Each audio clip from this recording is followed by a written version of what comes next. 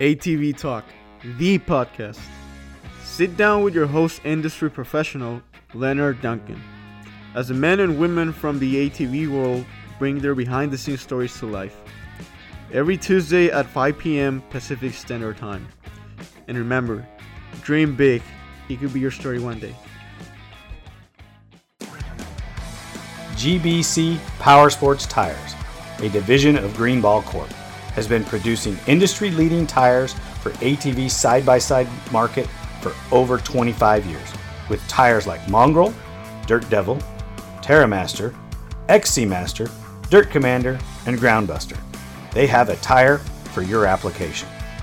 Top racers from GNCC, Works, and Best in the Desert rely on GBC Power Sports tires. So why shouldn't you? Go check them out at gbctires.com to see the full line of tires they offer. Thank you very much.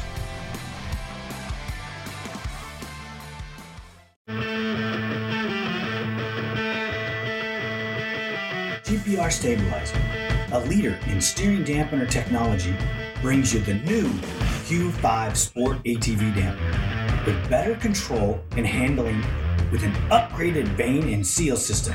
Go check it out today, www.gprstabilizers.com, or call 619-661-0101. Don't forget to tell them ATV Talk sent you.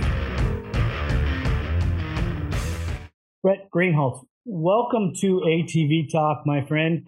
It has been a long time, and we have a long history, and I'm going to get into that here after I let you introduce yourself. Yeah, long time. I've been out of the game for so long, and now I'm back. Well, that's awesome. But not everybody knows how we met, how you and I met. It's been so long. Well, we met out on the race course at a Best in the Desert race. Right off the 95. And I forget what house of ill repute was next to us, but we sat out in that desert for a number of hours. And that was Terrible's Town 250. Yep. It was me, you. My 250R actually broke down the middle in a wash, like in a canyon. And I remember sitting there and this guy on a quad come by yelling and screaming, and find out it was Steve Billman. He brought me a jacket for my dad because, I'm in a canyon and it's freezing cold. Yep. So I'm sitting there waiting. I see this guy roll up I think you were on a dirt bike. I was on an XR 600.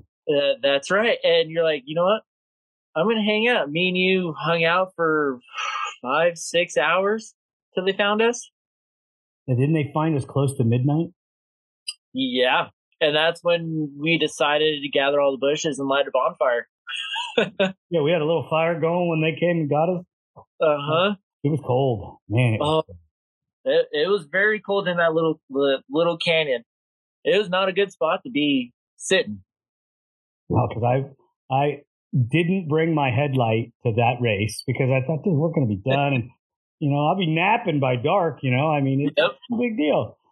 And Steve and Doug had some issues, and I rebuilt the engine on the tailgate of the pickup.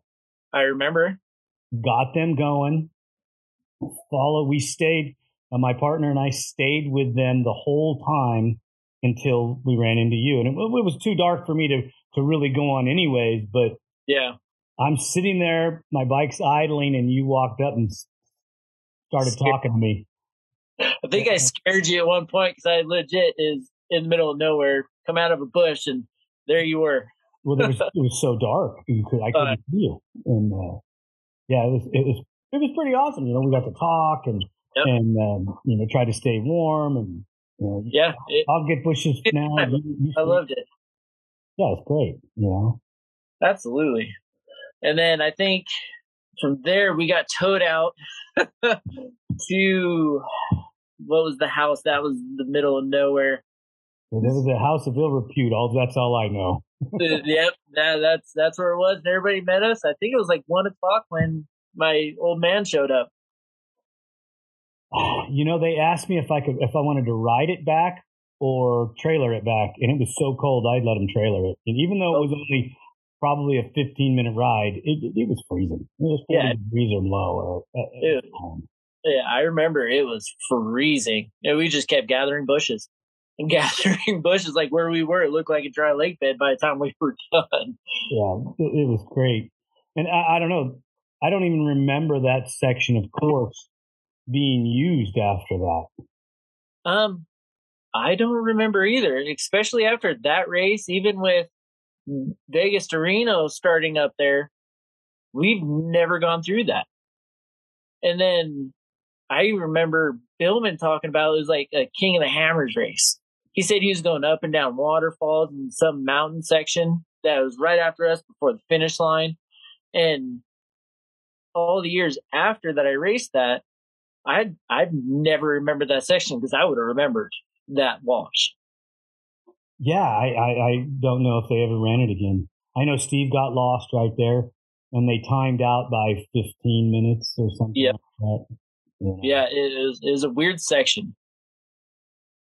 And he wasn't the only one to get lost. There was lots of people there that said that they got lost in that section as well.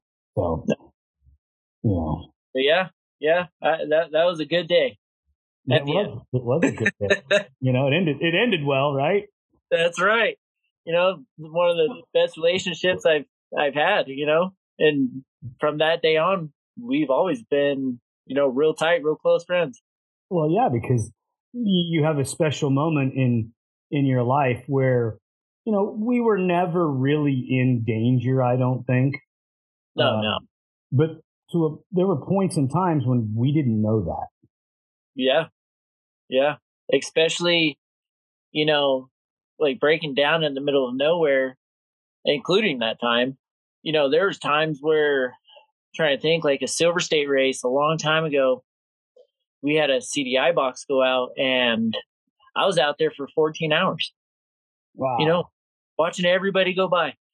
All the quads, all my buddies checked on me, because that's what they do. You always throw the thumbs up, make sure everybody's all right. I think Cody Mitchell and somebody else drew me their water pack because I was out of water, I'm glad that we're a very tight group. But, that's what we talk about always. Hey, you see somebody out there, you help, you give them you check on them because it could be you out there and you want somebody to check on you. Yep. Mm-hmm. And the first time I got stuck out there, I always stop. If it's a clear road and I can see him, I'll throw the big old thumbs up. If I get a thumbs up, I know they're okay. I know they're safe. And, if they need help, I always stop just because of those reasons, because I know what it's like. I remember Casey giving the awards away for the people that, didn't stop or the people that did, they gave their race away. So he would call them up at the next race and give them an award. Because they stopped and helped this individual, sometimes it was serious and sometimes it wasn't. Yep. Yeah. There was a time, I had a buddy racing a dirt bike. It was at Parker. And I think you've ridden Parker toward the section where the rocks where you come down the mountain and it's just solid rock and it's all off even and it's real slick. He actually went down there. I think he broke his hand. But we were in the lead, and this was when me and Lynn Prosser were teamed up on that Bombardier, big old 650 thing. And I stopped. I helped him out, get his bike up, got him all patched up, kind of, give him the good old push away, on first gear so he can at least make it to somebody to help him out. I actually lost that race by 12 seconds and took second place, but it was worth it. And that's when Casey started doing those awards. And I actually, I'm still friends with Nathan because he's one of my older mechanic friends' kid. And I got one of the awards for it. And it was like the best day. I actually gave it to the dad, to being there for me and help watching over his son. And he actually still has that trophy today. Oh, that's so cool. That is so cool. You gotta love stories like that. Absolutely. Let's get a little bit more into you. Yeah. How did you get into riding, racing and off road? Well, long story. My dad, my number one fan, raddest dude in the world. We lived out here in Utah, and a lot of his best friends lived in Las Vegas. And they rode and stuff like that. We'd go out there and travel. And the first bike I ever rode was one of those little Yamaha Moto 4s, the little 50. Yeah. He had two of them. So me and his kid, just go out in the desert because where he lived, it was just desert back in the day. So he'd ride out right from his front house. I started getting into it, started loving it a lot more every time we were there. So he bought me, my first quad was a Yamaha Blaster. Yeah, I think it's everybody's first quad. So got on that. We actually, first time using a clutch was the worst place in the world to learn was in the sand dunes. So that was my first time ever riding with clutch and blaster in the sand dunes. Those two don't really go together, but it was great for me to learn. So started riding. We moved to Vegas, and out there, the local shop at the time was called Motorcycle Central, and that's where crazy Steve Abbott was the man out there. He actually talked my dad into getting me into my first desert race. So I was like, all right, I'll go check it out. Why not? I love riding. I love riding out in the desert. So I go out there, and I think it's an old school, almost a Moran, day race. Was before they started doing night races. So I get on there, and the first race I did was 120 miles at 13 years old, stock blaster with the thumb throttle. I finished. I was very proud. It was one of the worst days ever.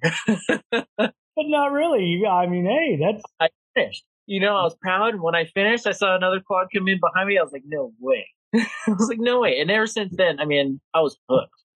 I was hooked on desert racing. So, shoot up a couple years.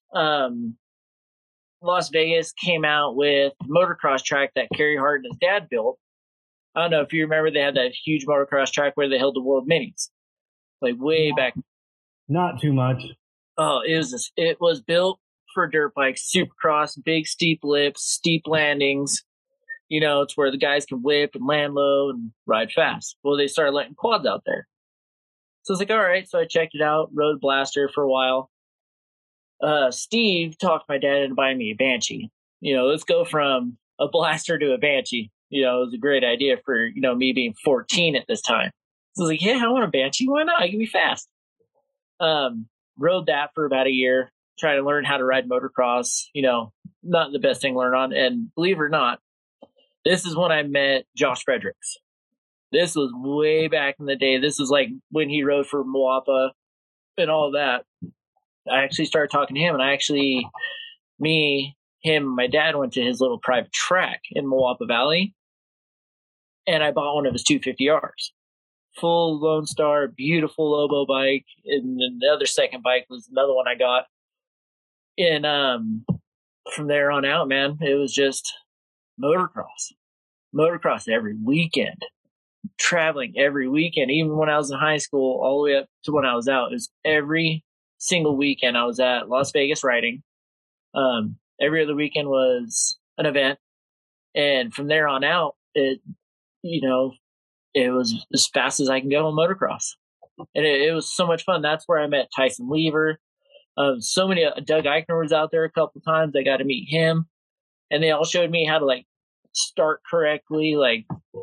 Because of those guys is where I took off in motocross. And then from there on out, 4-stroke nationals on 250R. That was my favorite bike in the world. That bike works so good. And then I met a gentleman named Charles Ginsmer and Mike Barishon and a bunch of the old school guys that we raced back in the days. Oh, have you ever heard of this? It's Vegas to Reno's coming up. It's okay, what's that? I was like, I don't know. And we didn't race it, but that's when I met him through Steve. Steve actually invited me to race the very first Vegas to Reno that Best Desert ever held. And I should have said yes. I should have said yes. so I pitted, there's photos. I still have photos from that, which it shows me just still tall as can be, skinny little kid. But from that day on, when I chased, I was like, you know what? I kind of want to try this desert again. It's been, 6-7 years of just solid motocross, from Glen Helen to Arizona, all those fun tracks. When I went to desert racing,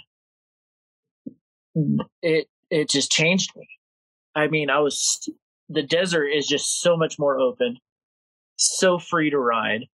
You don't have 1,000 people watching you, and it's just you, the bike, and the road. And I just fell in love with it since. I've been racing desert since then, and I just can't get away from desert racing. I don't know why. Well, I believe the year that we met, it was 99. Yeah. And I've never been a huge desert fan. Uh-huh. But it's your alternative. As you get older, you end up going and racing desert. Or you go up and race something like Works or an off-road style format, GPs, things like that, because your body at some point, I was never good at motocross anyways, but your body tends to say, I don't want to do this anymore. Yeah, because for when I was training for motocross, a 20-minute moto was like 3 hours in the desert. It was just such a different riding style, especially coming from the motocross scene into the desert scene. It was just so much more easier to ride. It was a lot more forgiving, versus hitting this thing right, always braking correctly in the turns and the jumps. And it was just free riding. It was more fun. I had a lot more fun doing it. I think that Best in the Desert has something to do with it, because I've raced District 38 races, which is local here in San Diego, and they're not as fun. I've only raced in Mexico one time, but it was a Best in the Desert race. Yeah. Yeah. And I've done like the districts. I've done District 38. I've tried Whiplash. Whiplash is just out of control. Like, those were hard races.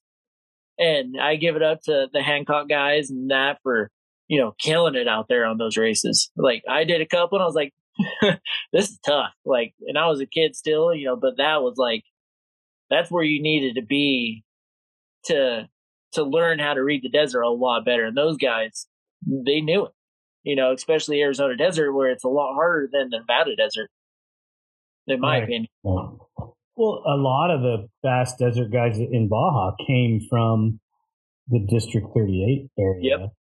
Yep. And transitioned down to race score. That's one racing I haven't gotten into yet.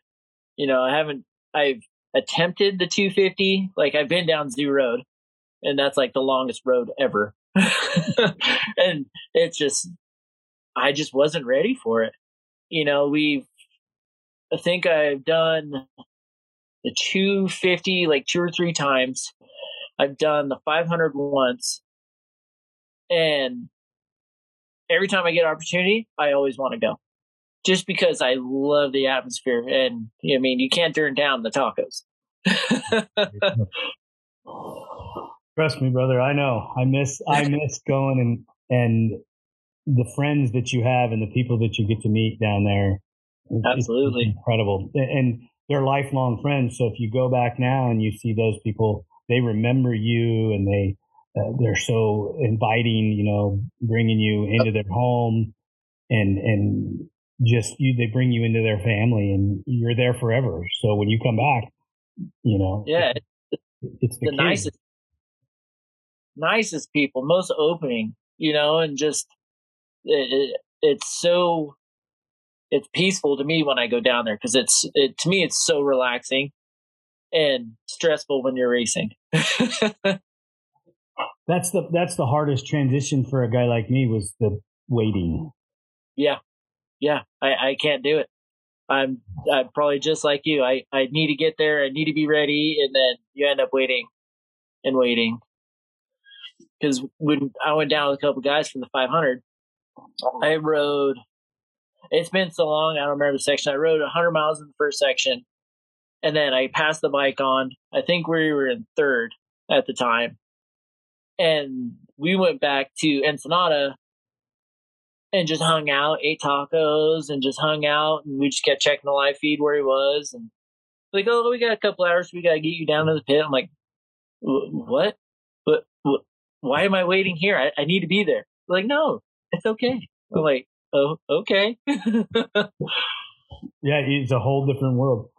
Do you think that the transition in Best in the Desert has changed from it was a slower pace in the beginning? I mean, granted, they were racing, they were fast, but you had time, you had some breathing room.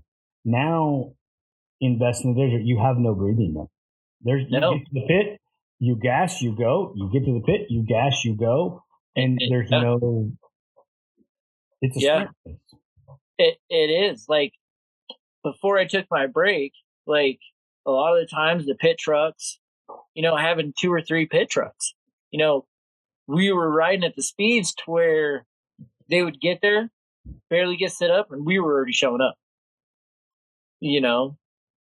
And it's just getting faster. But I know they put like new speed limits in, and they're taking the measurements to be a lot safer versus how it used to be. How we used to race into the pit 100 miles an hour, race out of the pit 100 miles an hour. They're trying to slow it down a little bit, because I know you remember racing in those pits and racing out of them. That was like the funnest pit racing ever. I remember doing that because that's where I passed Mike Caffro. and that's where a lot of us, like, it came down to it, because everybody's riding so fast, everybody gets so bunched up so quick. It depended on who had the faster pit. Yeah. It really, like there'd be guys pulling in and we'd haul butt right in, right behind them, gas, not even switch a rider. Like, dude, I got to go. Let's get in front of them. And we were gone. Yep. You had to get out of that dust. Yeah. And it's, I hate riding in dust, but I've learned how to ride in the dust because I've been in it for so long. As you mature, do you notice the difference in your patience level as you ride through the desert versus when you were younger and you were just full of piss and vinegar? Oh, yeah. Massive. So on that note, like back in the day, I was thinking about it because 2 years ago, I got invited to race with Miss Patty Blaze on her quad. She said, we don't do tire blocks. We don't do this. We do that. We don't have spares. We're just going to go out and ride. I said, oh, okay. And this was after a good 10-year break. When I got on her bike and I started riding, I was like, why was I riding as fast as I used to? Like, I feel faster taking my time through stuff and then being faster in sections I know I can be. You know what I mean? It's where, for example, I just raced the Silver State 300. Right. And sitting in the starting line is a good joke. We'll talk about that later. I was kind of messing with everybody. You know how you kind of do the start talk. You're like, oh, I'm going to take my time. And sitting there when I was riding, I was like, I got a long ride. Like, this is a full mental change. Like, it's a whole different situation. I think really taking that time off made me think of why was I doing this when I could do this and I know I could be faster? Why was I riding so aggressive? Because, everybody knew I rode aggressive back in the day. Like, I was a very aggressive rider. Yeah, I got the bike there, but something was always broke or falling off. And it was 110% my fault. But there's days we had good days. Now I look at it as when I was riding at Silver State, I noticed hey, let's change up how I do this sand wash. Let's change how I do the roads. Let's pick a little bit different line. And I started actually riding faster than riding aggressive. It was thinking, how I should do certain things versus, just ripping right through it. Right. And when you rip right through it, you hurt the bike. Absolutely. And I knew I had a long day. So, the whole mindset, I just kept telling myself, it's a long day. Why ride hard? Why ride hard when you could still ride fast, but ride slow where you need to? There's no reason to go fast because you could be faster in other sections than other guys if you rode it smart. And I found out, the aggressive riding I did cost me a lot of stuff versus how I just rode, and I knew where I had to be fast. I knew where I had to take my time. There's no reason to ride fast through everything because you're not going to be the fastest rider out there if you do that because you're going to break something. So yeah, I toned it way back. I rode a lot smarter. And that comes with age. I'm not sure exactly how old you are, but old, not super old, but I still look up to Eichner ripping out in the desert. 50 something years old? Yep. Yeah. I'm 38 now. You're not old, dude. You're still a baby. The body doesn't say it. I can see you got a little bit of gray hair going, but oh yeah, that's from the kid. Family. Oh, good. It's worth it. Well, look at Bo Baron, dude. He's 41. Okay, Eichner was winning championships in his mid 40s and smoking people. And probably could come out and still run well in the desert. Oh yeah. If I was going to put a desert program together, we should send it in. Send an invite for Vegas to Reno. Hey, if you freaking pay the bill, he'd freaking show up. That guy loves to just ride. I mean, it's just a pure riding thing with him. You talk to Bo. Yeah. He just wants to go ride. And I was listening to his podcast with you, 1 and 2 that you did with him. And everything he was saying, I was just sitting there thinking man, he's been doing that the whole time. That's why he's so fast. And it makes sense. You're just going out there to ride, and back in the day, I was just going out there to ride to be number one. And that's not how you do it. Well, you override. And when you override, you're actually going slower. Exactly. Oh yeah. I completely agree. And that's the bad thing about certain mindsets. And now you can see a lot of the riders have a guy on their team, whatever his job is. One of his jobs is to get in the head of the rider and talk them off the cliff, Yep. And you bring them back into reality. Hey, this is what we're doing. This is what our goal is. Yep. Mechanics like Paul Turner and some of the other guys. These guys are not just mechanics. They're counselors. They're babysitters. They're nursemaids. They're everything because they're tuning the bike and tuning the rider at the same time. It's hand in hand. Oh, absolutely. It's if you got your guy there that built the motor and out there helping you, you need to listen because he probably knows what he's talking about. And, I took a lot of words of wisdom from you that back in the day, before Silver State, it was just all processing. And processing, I was like, man, I wish I would have listened a lot sooner. Well, how did the Silver State ride come about? So I've been friends with James at X Travel Suspension for 15 years. I was there the actual very first day we went over to a shop to pick up the first X Travel 450 from Dean. Ever since then, the first design that they had, I rode it, and it has been the best bike ever. And so I've been friends with James for so long. I was talking to him. I was like, hey, I want an Ironman. Like, what do you think about actually getting this bike out in the States? Because the bike I rode has raced in Mexico several times. A lot of guys like the code races, things like that, a little bit shorter races. Has never been in a long distance race, like ever. So I was talking to him and finally came to an agreement after bugging him for like a year. I'm like, come on, man, let me ride. You know, just kind of, and he knows like, this is my number one bike. This is the bike I've always wanted to ride because just the way it works, it's so different. So came to an agreement at the Mint 400.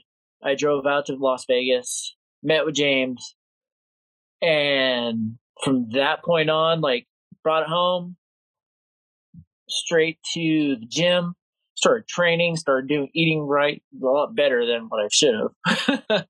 And then, you know, just testing with this bike. And I wasn't even supposed to race it till Vegas to Reno. So I called James up. I was like, hey, what are your ideas of me, Ironman, and Silver State? He's all, let's do it. So we got a program together. And it just all worked out. It just all worked out the right way it was supposed to.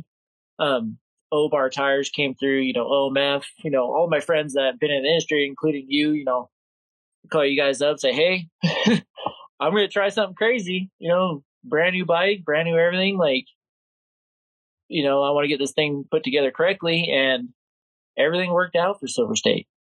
You know, the hardest part was cutting through the dust. The dust was the hardest part. And there's a story behind the dust. Of course, me got the newest goggles out, loved them. Problem with them is they vented so bad. By pit 3, the dust was so bad I couldn't see 10 feet in front of me all the way to pit 3. And I'm just riding through the dust. I actually caught the leader at pit 2, went through. By pit 3, I couldn't see out of my right eye. It went completely, just whited out from dirt. And it was a whole new experience. I was like, man, like, what's going on? I kept thinking it was my goggles.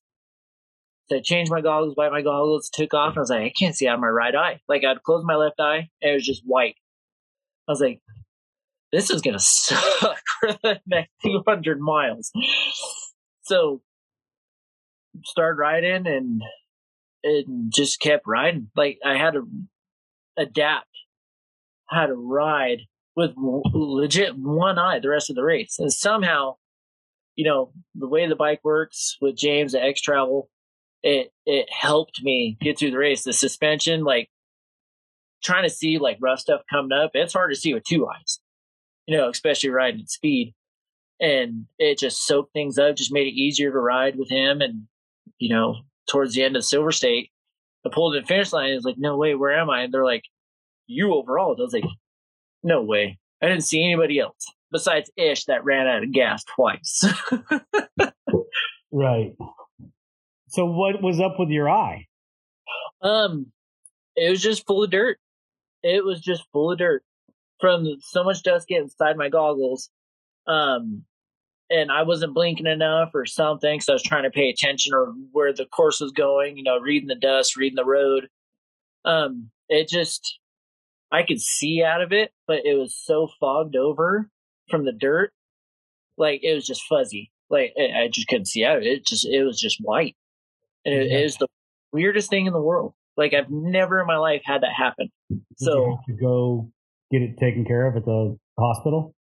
No. So actually, I pulled into pit, I think it was 5. And we got a video. I took my goggles out. I'm like, does anybody have eye drops? A competitor ran over to you. I got some eye drops for you. I was like, sweet. Flushed my eye out. Didn't help. Did not help. And what was crazy is I was like, all right, I'm going to keep going. Like, I'm not giving up. Like, this is not going to stop me from finishing my first Ironman race. There's no way. I rode this far. You know, I only have 100 miles to go. So I'm just going to keep ripping. So I get on the bike, start riding. When I got to the finish line, pulled off the podium, sat there for, you know, a good 10, 15 minutes, see right out of it. I don't know why.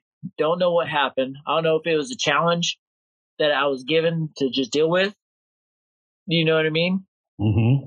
And like I said, 20 minutes later, 20/20 vision, I was perfectly fine. It did not make sense. I couldn't figure it out. Even my wife was all, "Are you okay? Do I need to drive?" I was like, "I'm good. Like, I'm good." Like, it was the weirdest thing that's ever happened to me in desert racing.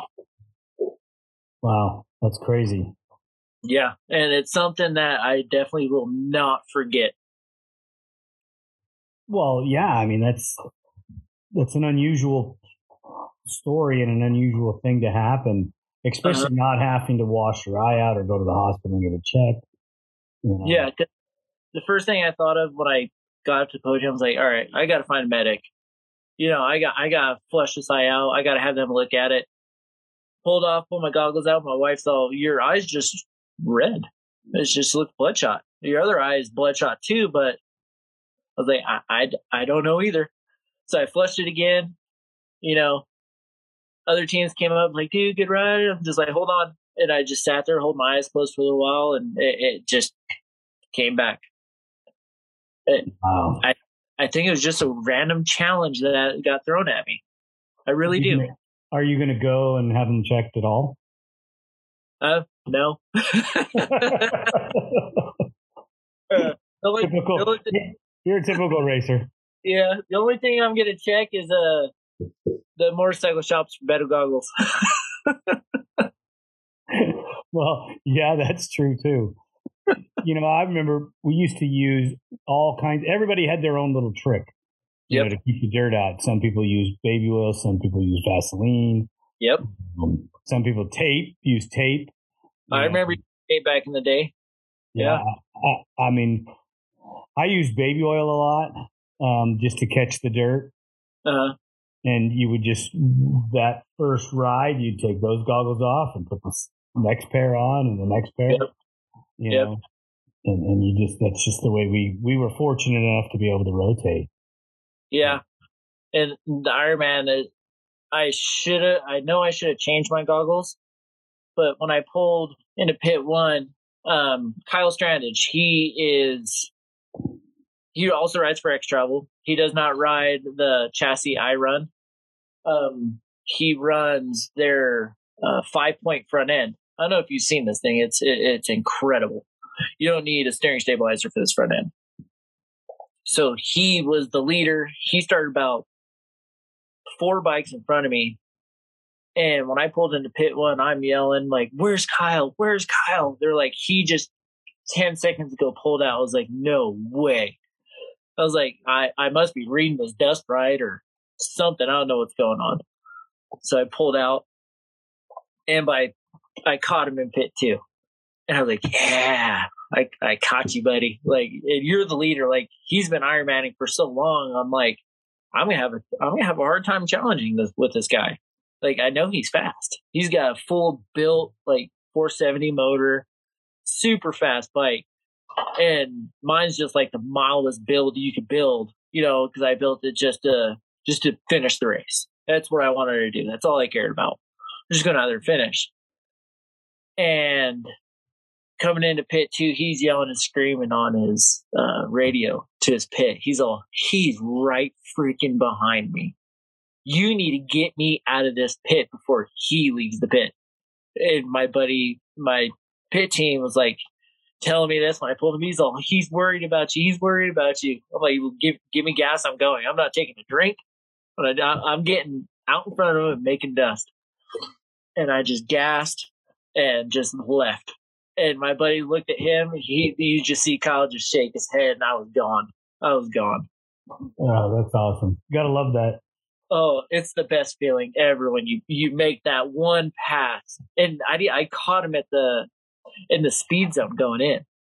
So he slowed down early, and I go right up to that sign and then slow like way down. So he pulls in, and we pulled in at the same time, like probably 5 seconds apart. And I just had the faster pit. That's what it came down to. I was in and out. Did you see him the rest of the race? I did not. Where did he finish compared to you or behind you? I think it was. I think he actually ended up DNFing.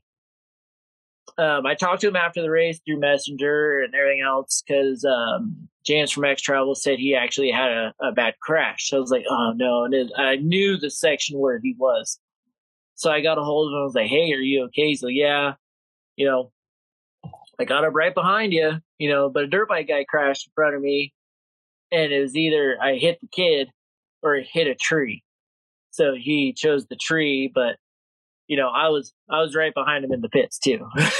And there's no dirt bike. I didn't pass any dirt bikes. So, but I feel bad for him. He's such a good dude, such a good competitor, and it sucks that I beat him that way. Like, I don't like beating people that way. I want one-on-one, like side by side. Are you going to Ironman Vegas to Reno, or do you have a team set up? It's up in the air. I'm talking to a couple guys that want to team up because they really want a chance to ride this bike.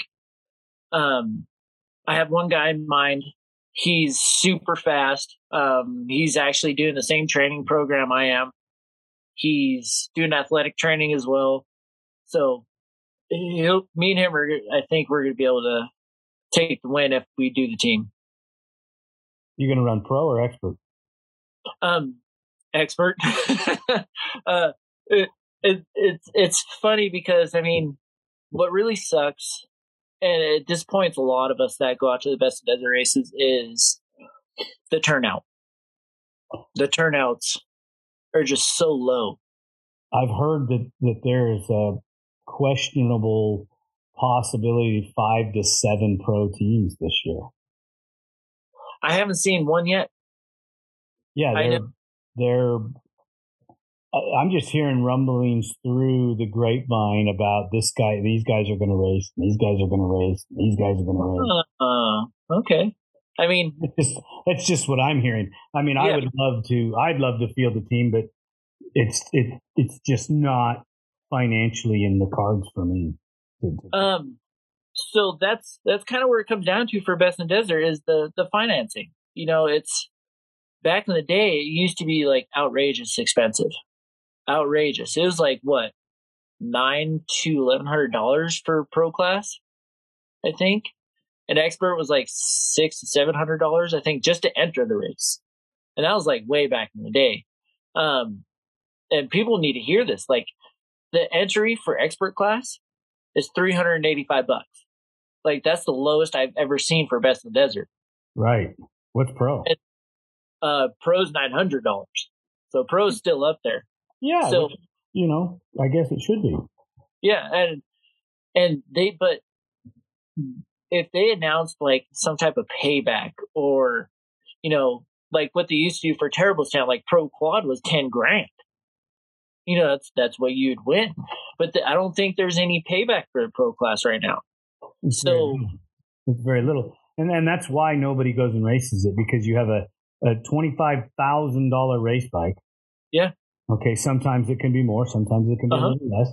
But you have a $25,000 race bike to go and race Vegas to Reno, to have a potential to win, and you get a trophy and a $20 check. And bragging rights. That's what it's about. Yeah, and you have the chase trucks, the chase team, all the extra parts, all the prep, hotel rooms. You got, and it's so hard because, like, even trying to bring sponsors into it with no payback, and then the media, and it's really difficult these days. It's a lot different how it used to be back in the day. But that's why when I started looking into it, I was like, well, Ironman's $385. Expert class is also $385. So if I bring someone in, it always helps to have a team. You split the cost, things like that. Totally helps. But I look at it as I don't know what class they run. They're super fast. Team Ish from Mexico. You got Ish. Then you got Zachary Howard. Those guys are pretty fast down in Mexico. They do pretty good. But he's got, like you said, a $25,000 race bike. Right. He's got all these things done and everything else. But they're at Best in Desert racing expert class. Because of the cost. Costs. But Score is out ungodly expensive from what I hear. That's what I hear too.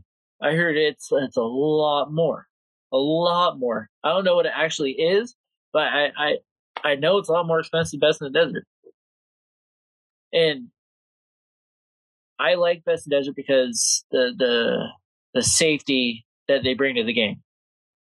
You know, with how they mark the course, the dangers, you know, the new speed zones. It makes it still fun as can be to ride. But it allows you to, if you want to take your time, you could totally take your time, have fun. If you're on a race pace, they make it safe where the danger markings are way ahead. So if you're on a super fast pace, you can slow down in time. And that's where Best in the Desert, I think, makes it a little bit easier for riders to go out there, even for their first time, to go out. You know, and I wish more people would come out and just do these events because they're so much fun, and the quad community is so small at Best in the Desert, and we're all out there to help everybody. You know, I had a guy named Dave. He was racing the Ironman class for Silver State, and I never met the guy. I met him through social media on Instagram. Started messaging me questions and everything else, and I told him, if you ever have questions, just ask. I will be more than happy to direct you to the right people, you know, the right guys to help you get to that finish line. You know, I'm not looking at you a competitor until, you know, the little light turns green, and then then I'm not going to tell you anything. When the green flag drops, dude, you're on your own. Yeah, you're on your own. If you're ahead of me, you break down, you need help, I will help you. Because I know it's going to be returned. I know it'll be returned no matter what race we're at. Right. You know, but when that green flag drops and you're in my way and you're running fine, just move out of the way, or I'm gonna bump you. So, what do you think the future is for the team? Are you guys just going to run the Vegas to Reno? Or are you going to try to make a stab at it for next year, or is everything still in the gray area stage? I actually spoke to James today. I plan on, if Vegas to Reno goes well, with the rider that I'm going to pick, if we do well, we win expert class, I am going to make it, not opportunity, but I'm going to make it definitely a goal, and he's on board to race next year, full X travel race team, as the actual team.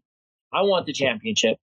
I've been fighting for this championship for so long and everything else. Like, I want to win it now. Like, I'm going to go out there with a different mindset, you know, especially how I'm trying to do things. I'm listening to how people are telling me how I'm riding versus how I should be riding, and, you know, taking a lot of advice in versus before I'd listen to it and still go ride in my own way. You know, I'm changing all of that. Like, I want to go out there to have that freaking number one plate. Like, you know how long I've been racing Best in the Desert. I've had the expert championship once, I think, and we went to the pro class, and, you know, we didn't train. We rode for fun. You know, I think we won like one or two pro races out in Best Desert, but now it's my goal. I want to win. You know, I'm getting ready for it, and I think other people should too, because, you know, it's just amazing what this bike can do.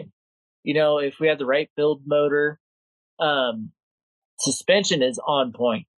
Suspension is, I don't know how to explain it to people how the front end works or the rear end. It's one of a kind. And until other people ride it, they won't know, but there's only one bike. Right. And that's, you know, and it's been my favorite bike since, like I said, from day one with James. And the bike has evolved so much. I know it will put us on the podium. We just have to get it there. Right.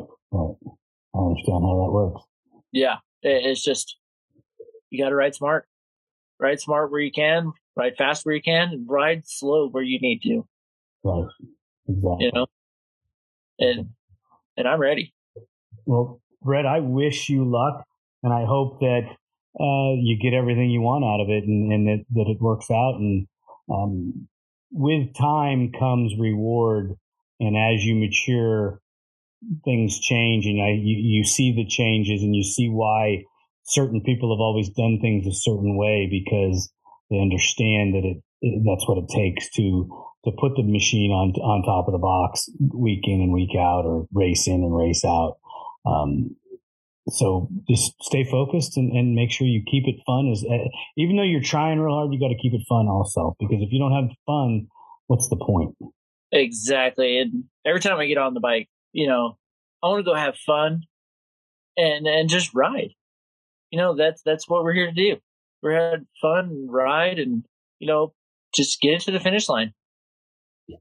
I think some of the funnest rides I've ever had is where we were riding, and you're 3 or 4 guys, and you're swapping back and forth, and you're throwing rocks at each other, and you don't even realize how much fun you're having, because you got an ear-to-ear grin, a mouthful of dirt, and you're just having a ball. Yeah. And you're racing, but you're going to go back to the pits and talk about, hey, I passed you in that turn, and they're going to be razzing you because they passed you over the jump, and it's just going to be a great time. Oh, absolutely. And like, the small story real quick, me and Scott Fisher, we went out to Parker 250 on the good old 700XX. Like, it was just right after the 6-hour Grand Prix, not 6-hour Grand Prix, the 6-hour at Glen Helen. So it had like 20-inch tires all the way around, just little tires. In Parker, you should not run that small tire because of how deep those ruts get. So we're like, you know what? Let's just go out there, ride, have fun. Let's just go to ride. So we're like, all right. Go out there. We actually ended up winning the pro class that race. And I think about it every day, that the day I went out there and just rode for fun. I rode faster than I was riding to win. Right. And I keep that mindset every time I get on this bike now, that I'm going to ride to have fun, and the goal is just to get it there. Exactly. Awesome. Brett, thank you so much for taking some time with ATV Talk. I've really enjoyed our conversation.